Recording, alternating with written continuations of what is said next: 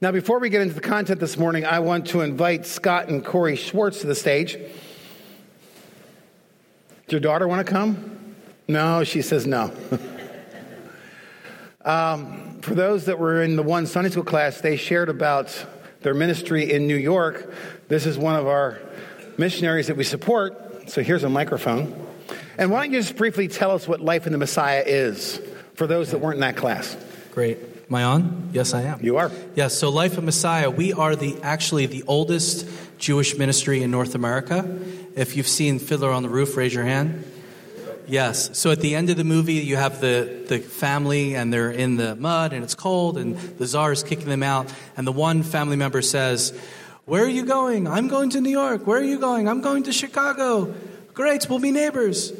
And that's the backdrop, the context of the beginning of Life of Messiah. It was William Blackstone saw the need to reach out to the lost sheep of the house of Israel that was coming from persecuted Russia, and he reached out to them with the gospel. It was the Chicago Hebrew Mission, so it's about 128 years old. We have missionaries all over the world: Israel, France, Canada, Mexico, and here in the States. And you are in New York? We are in Brooklyn, New York, Little Israel. Okay.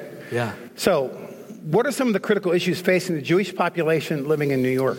Yeah, so in New York, unfortunately, someone asked in the Sunday school class if there's still anti-Semitism. And there is still, unfortunately, anti-Semitism, and it's rising. And worldwide, we know we had that unfortunate incident in Paris. So the rise of anti-Semitism, and also the issues between the Israeli and Palestinian conflict. Mm-hmm. And that just kind of spills over to the world. And wherever there's a Jewish community, there's those issues. Now, you got a captive audience here. They're not supposed to get up and leave, okay? That's right. What would you like to share? What's on your heart? What's your passion for this and for your life? Sure. Well, just to make a connection, I'm a Philly guy. I love the Eagles. If there's any... Oh, there's some Dallas fans here. But I grew up in Broomall, so if you take 30 east, you'll get to the main line, and a little south of that is Broomall, so I grew up in the area. But our passion is Paul's passion, is God's heart for the Jewish people. And Paul says in Romans 10, "For I bear them witness that the Jewish people, have a zeal for God, but it's not according to righteousness, not according to knowledge. They, seeking to establish their own righteousness, have not submitted to the righteousness that comes by faith in Messiah." So I believe that Scripture speaks of the Orthodox Jew. And there are 2.5 million people in Brooklyn alone, 8 million in all of New York, and 600,000 Jewish people in Brooklyn. To give you a comparison, my wife is a Vermont girl, and there are 650,000 people in Vermont alone. So there's almost as many Jewish people in Brooklyn than there is in Vermont. But we just have a heart to reach the lost sheep of the house of Israel through Bible studies, street outreach, discipleship, internet evangelism, and it's our burden. Our heart breaks for the Jewish people to know that Jesus is their Messiah. Okay. Now, Corey, you've been quiet. Would you like to say anything? Well, one of the things as God started to place on our heart the burden for the Jewish people, sometimes you kind of ask, why, Lord? It wasn't until we moved to New York that we found out that there are 8 different people groups among the Jewish population. And they're among the unreached of the world. We think of unreached people groups as in the jungles of Madagascar or across the pond, but this is on our own soil. And it broke my heart that we were living in Vermont all these years and had no idea that this group of people had not had the opportunity to be faced with the gospel and to choose. They had never heard it. So our heart and passion is to share the good news with these people who have not had a chance to see the Scripture for themselves and to make a choice. Okay, well, thank you. Now, there's a table in the back that people want to talk to you. Yes, we have our prayer card here, and this is the old traditional ripping of the card. So this is a picture of our family. So if you want to put that on your dartboard, throw darts, I'm kidding, or your fridge, and just tear this in half. On one side is a place to fill out your name and address, or snail mail or email. But your church loves us enough that they print out our prayer letter, and it's available. But if you want to get it and get our updates, you can do that. And we have free The Bridge, which will help equip you in Jewish evangelism and how to pray, effectively pray. Now, it's interesting how you got a connection with us. you want to share that? Yeah, so Ruth Rexon. Anybody Yeah. know Ruth? Yeah. She is so sweet, and I just want to spend time with her. She's a prayer warrior, and she is retiring, and so she said, the Schwartzes are coming to Brooklyn, so she encouraged people that supported her and churches to transfer their support to continue to sow into Jewish ministry and to adopt us. So you've adopted us. Yes. Yeah, so I appreciate that. It's a blessing. You've partnered with us and allow us to do the work of the ministry. We're very thankful. But that was all because of Ruth. It's all because of Ruth. And what a blessing that is. I know. She's great. Well, thank you very much for sharing. Thank you. God bless you. Yeah, God bless you. Thank you.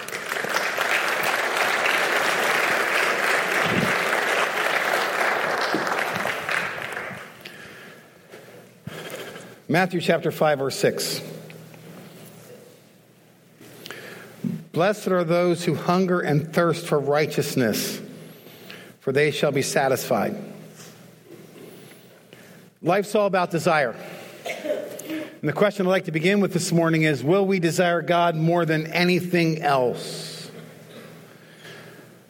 Matthew 6:33, he kind of closes the sermon out by saying this, but seek first the kingdom of God and his righteousness. Seek first. Then all these things will be added to you. We know it to be true that when we allow our desires, and I'm going to use the word appetites as well because that's what desires are, when we allow those appetites to be dulled by other things, and the Bible calls them idols, anything that we give our loyalty to, anything we give our attention to, anything we give our resources that God has blessed us with to, in lieu of who Christ is, are idols.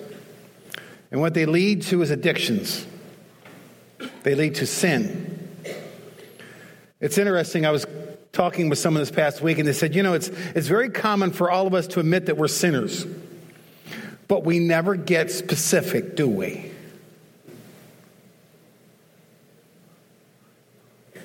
Listen to a vivid description of a people who allowed their desires, who allowed their appetites, who allowed their sin to be disconnecting them from God. It's found in Jeremiah chapter 2. Just listen to this. Has a nation changed its gods? Even though they are no gods? But my people have changed their glory for that which does not profit. Be appalled, O heavens, at this. Be shocked. Be utterly desolate, declares the Lord. For my people have committed two evils. They have forsaken me, the fountain of living waters, and hewed out cisterns for themselves, broken cisterns that can hold no water. Do you see the picture? We are these pots that are broken, and while the water is being poured in, we cannot hold it. That's what sin, that's what other appetites, that's what anything else other than God does. It just drains away, it's never satisfied, and we keep going back to greater details. See, the first truth that we learn here this morning is that hunger and thirst exist until it's satisfied. Hunger and thirst is a basic need. If we don't get them, we starve and we dehydrate. Christ is called the living water. Jeremiah says if we don't attach ourselves to the living water, we are broken cisterns. It's like drinking salt water. The more we drink, the thirstier we get.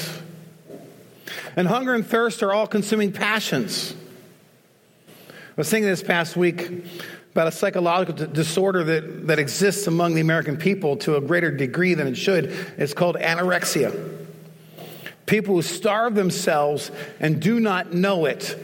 They look in the mirror, they think they're fat, they think they're overweight, they think they're ugly, and they don't realize that they literally are dying in their bodies. And I can't help but believe that there are many anorexic Christians. They are starving, they are dehydrated, and they do not know it. Now I want to go to the end of the verse and begin with the blessing. If we do right by hungering and thirsting after righteousness, the blessing is that we will be satisfied. The word means to be full, to be filled, to be content. And again, we talk about this word blessed. It means to be happy. you realize the whole world is seeking happiness. That's not debated. Everybody wants to be happy. In fact, people say, I can only be happy if, and they fill this blank in, and was tragic, even though they seek this happiness and get what they think they need, they never find it. Happiness is not the goal. Happiness is always a result of something or someone else. And what will bring this satisfaction? What will fill our hunger and thirst? What we hunger and thirst for is righteousness. Now, it's found 5 times in this sermon. There's almost 300 occurrences in the Old Testament and New Testament. It's an important word, so we have to ask ourselves, what is righteousness? I mean, what is he talking about here? What is it we're going to eat of? What is it we're going to drink of that in the final analysis will be blessed, will be satisfied, will be full?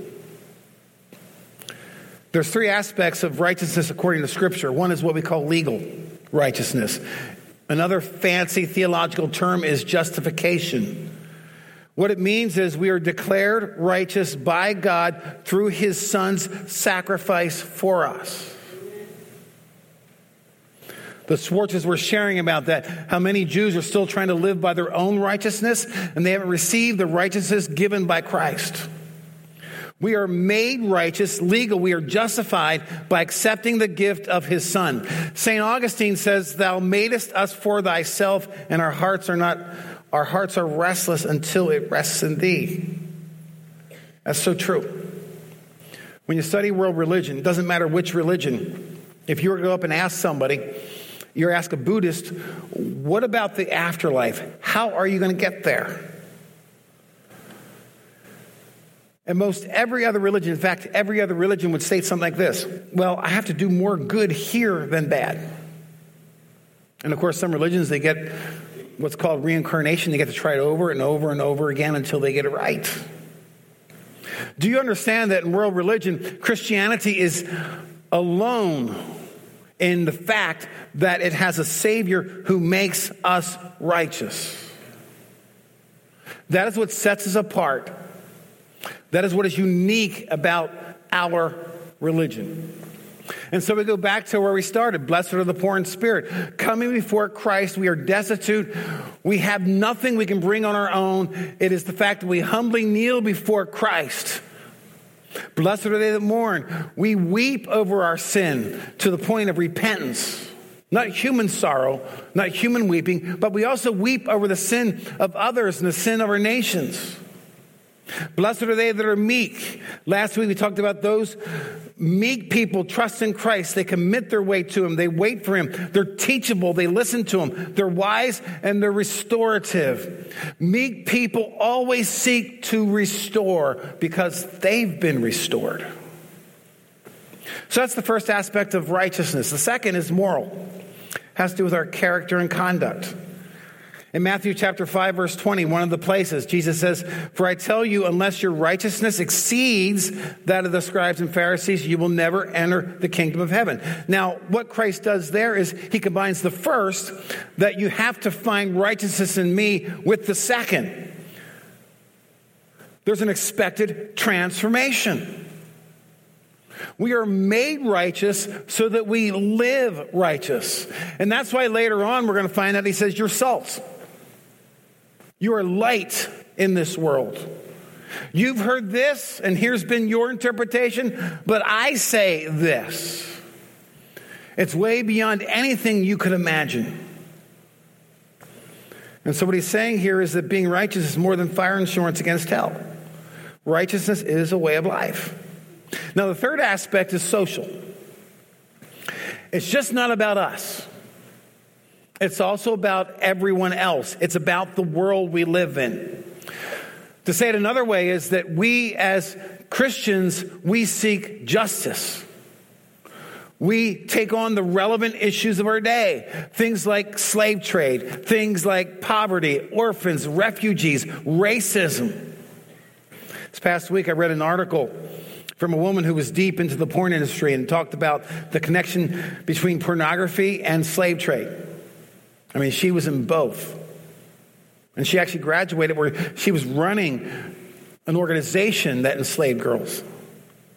But one day, when she sat in her living room and was tired of the drugs and the drink, and she was rich beyond measure in terms of wealth in our day, she had the courage to make a phone call to her mom and dad. See, she came out of a family where her mom and dad were ministers. Her dad was a minister in the Presbyterian church. And she left all that. But she became the prodigal who went home, checked into a ministry called Refugee for Women, and her faith was restored. And now she works at a pizza place. But that's just the job she works to make money to pay the rent. Her life is committed to restoring, and she's on the front lines of helping women and men getting free from sexual addictions in the porn and the prostitution business. An expected transformation. Now, allow me to say something at this point. I know part of our culture is there's a lot of church bashing going on. And in the press, we see the worst of the worst, and there are statistics to bear certain things out. In America, and this is proven out by research, apart from our government, so we're not talking about government and what they do. We're talking about Christians. Christians in America are the most charitable group of people in the world, based upon research. We give more of our time and our resources and our energy than anyone else. Now, having said that, I feel the need to encourage you here. Instead of patting ourselves on the back saying, look how great we are, may I suggest that we have a very long way to go in terms of kingdom of God generosity. When you compare ourselves with the world, we look good. But we don't compare ourselves with the world, do we? That's not our objective. Our objective is to be Christ-like in our generosity. You know, Isaiah 55, verses 2 and 3, the prophet says to Israel, why do you spend your money for that which is not bread, and your labor for that which does not satisfy? Listen diligently to me and eat what is good. Delight yourselves in rich food. Incline your ear and come to me. Hear that your soul may live. See, faith is not a private system of self-improvement. We are made for another world. We are made for God, but we live here for now. And when it says blessed are, we are called to be a great blessing to each other and to our world. We are called to be a community of God's people. We are called to be diverse in our unity that is both spirit initiated and spirit powered. In fact, Jesus says that if we get this unity thing right, it is one of our primary witnesses for Christ. It is that different. It is that unusual. It is that unique. The world sits up and takes notice.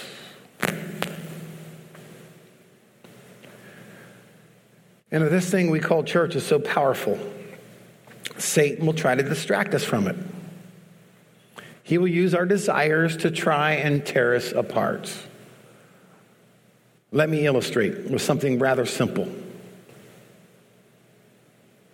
Now, according to Scripture, God has determined that we should meet together. We call that gathering to worship, and we do that on a Sunday morning. Listen to the context where he talks about this in Hebrews chapter 10. You begin in verse 19. Therefore, brothers, since we have confidence to enter the holy places by the blood of Jesus. We sang about that this morning, didn't we?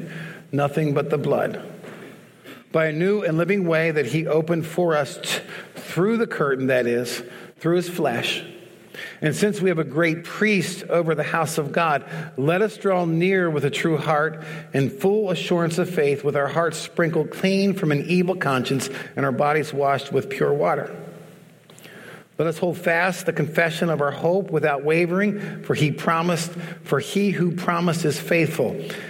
Let us consider how to stir one another to love and to good works. That's part of the righteousness, isn't it? Not neglecting to meet together, as is the habit of some. It's interesting that in the midst of all this beautiful truth, he talks about getting together with God's people. But when you get together, you encourage one another, and all the more as you see the day drawing near. So you get the truth. He says we're confident in Jesus. We live a new, alive life. We have this awesome priest, and Jesus gives us full access. Our hearts are transformed. They're full of faith. They are clean. The water satisfies our thirst. We are a people of hope. Now, think about that with our present reality. Think about today, where there should be an intellectual debate over critical issues that face our country and world, where millions are hungry, millions have no shelter or home, millions of orphans and boys and girls sold into sex slave industry. And rather than a substantive exchange of ideas, what we see in our political debate resembles more two kids in a sandbox hanging onto their toys and throwing sand at each other. Now, do I need to remind you that regardless of what happens this coming election, Christ is alive, he's healthy, he's active, and we get to live out hope to people who feel like there is no hope. Amen?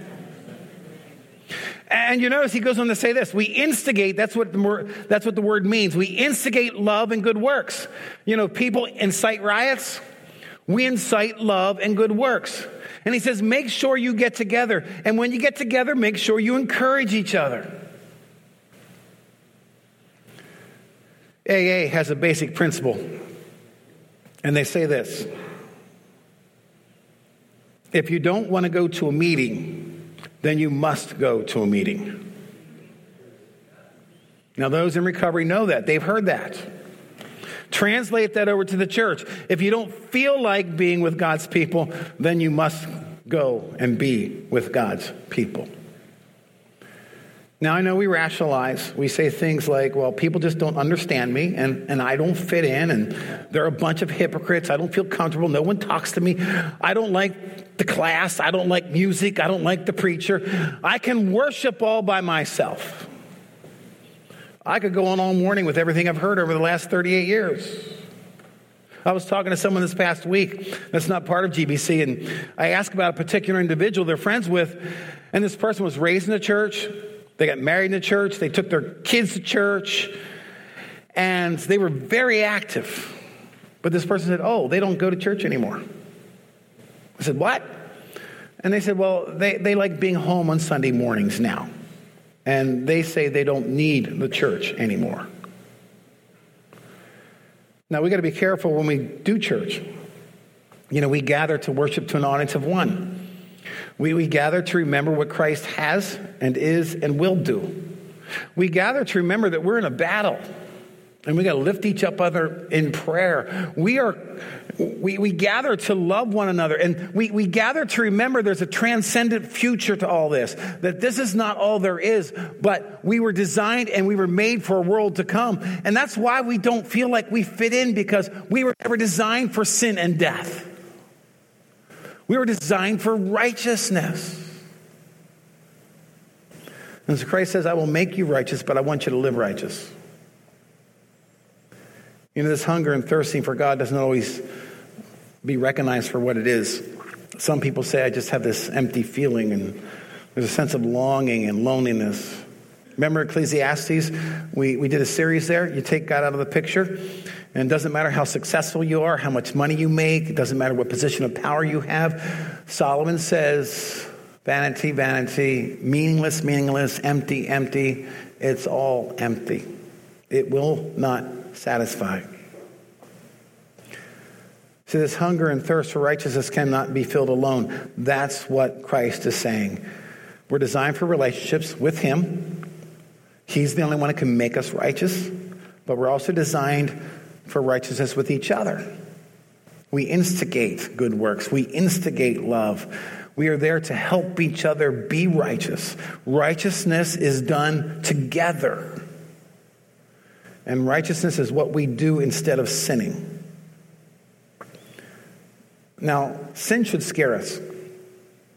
It really should. It's deceitful. What that means is it can actually masquerade as righteousness. We can actually be sinning and thinking that we are doing what God has called us to do. That should scare us. It blinds us. We can talk about everybody else's sin and not look at our own.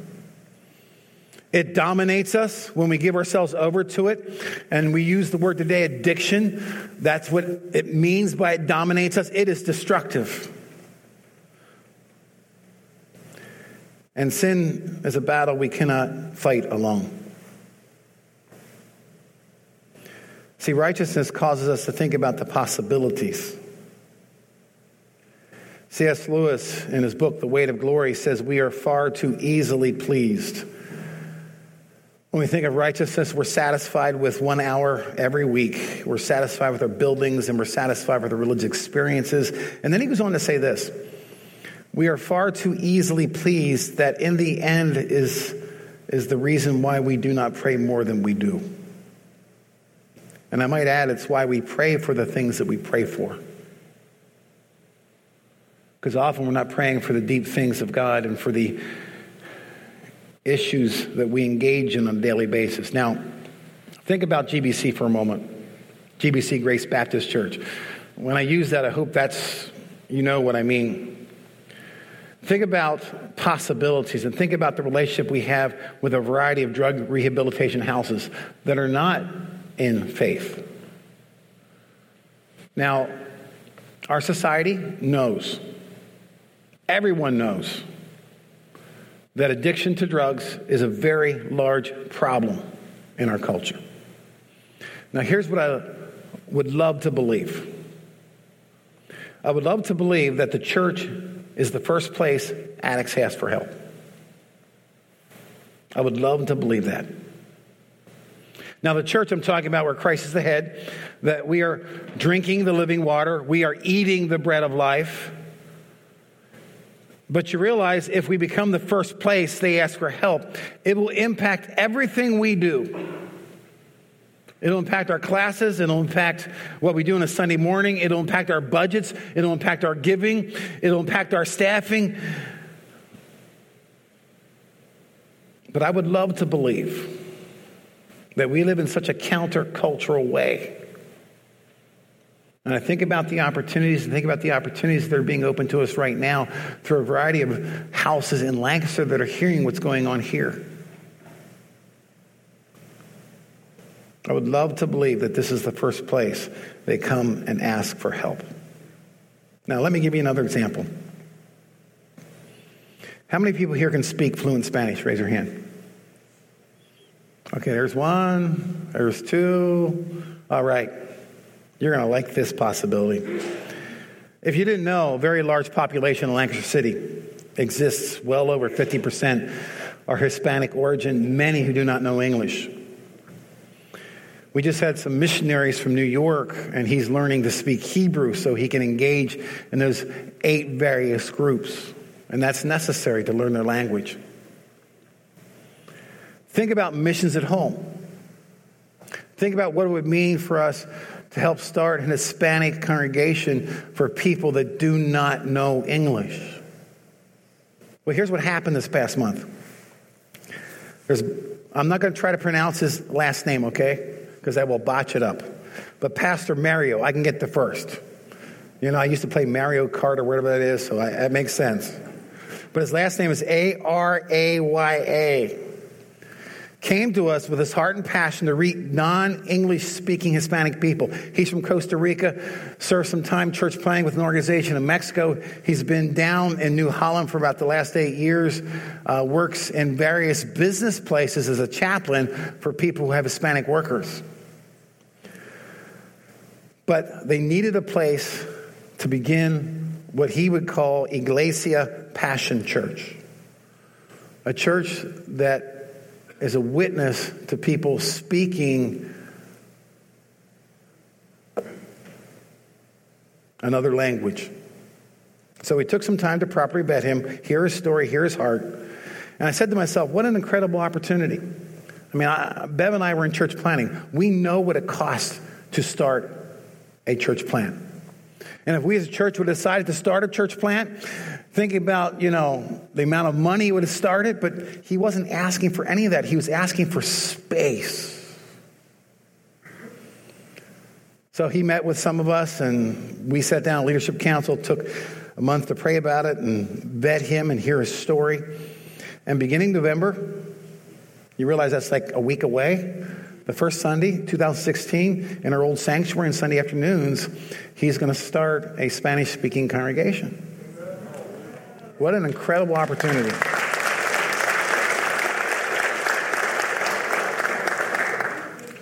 So if you come here and you walk in and you hear people speaking and you think, what are they saying? Are they speaking in tongues? No, it's actually a tongue you don't know. It's Spanish, and that's okay. And I'm just excited about the possibilities. So let me sum everything up in one sentence, because this has kind of been a one-point sermon this morning, okay? And if you didn't get it yet, here it is. We are made righteous, therefore we are to live righteous. We are made righteous, therefore we are to live righteous. 1 John chapter 2, verse 29, if you know that he is righteous, you may be sure that everyone who practices righteousness has been born of him. And there are two truths here. This righteousness is our salvation.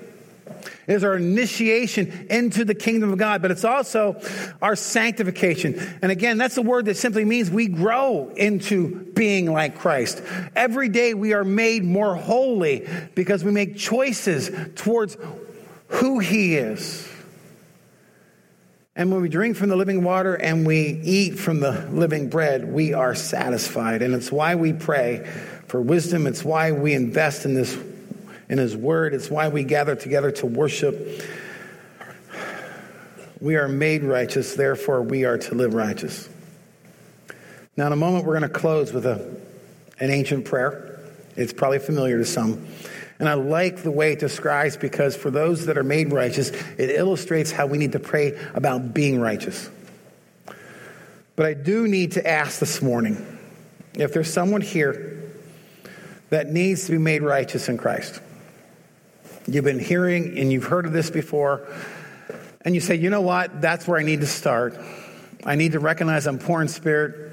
I need the sorrow that leads to repentance. But I want to be filled. So if you're here this morning and you want to make a decision for Christ, I'm going to ask you to stand, and we're going to pair somebody with you that will go out with you and help you navigate this decision. So is there anyone? Just stand to your feet. You don't need to be afraid. Okay, we have a woman down here. Where's Gloria at? There you are. Do you want to go back with her? Okay. You told me this morning you're ready, right? Okay. Didn't know what happened this quick. She's in the back. And just use the overflow room, Gloria, so we know where to find you then. Anyone else?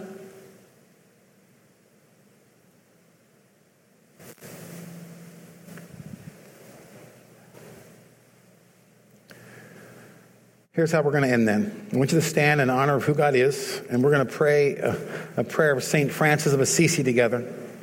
If I can have it on the screen. Let's pray together. Lord, make me an instrument of your peace. Where there is hatred, let me bring love. Where there is injury, let me bring forgiveness. Where there is discord, let me bring harmony. Where there is doubt, let me bring faith.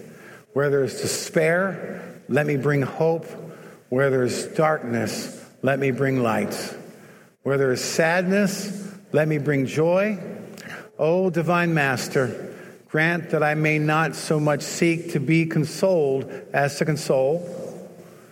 And there's another slide. My fault. Didn't get the whole thing on, and I'll finish it for us. Grant that I may not so seek to be consoled as to console, to be understood as to understand, to be loved as to love, for it is in giving that we receive, it is in forgiving that we are forgiven, it is in dying that we are born to eternal life. And everyone said, Amen. Go and bless someone today.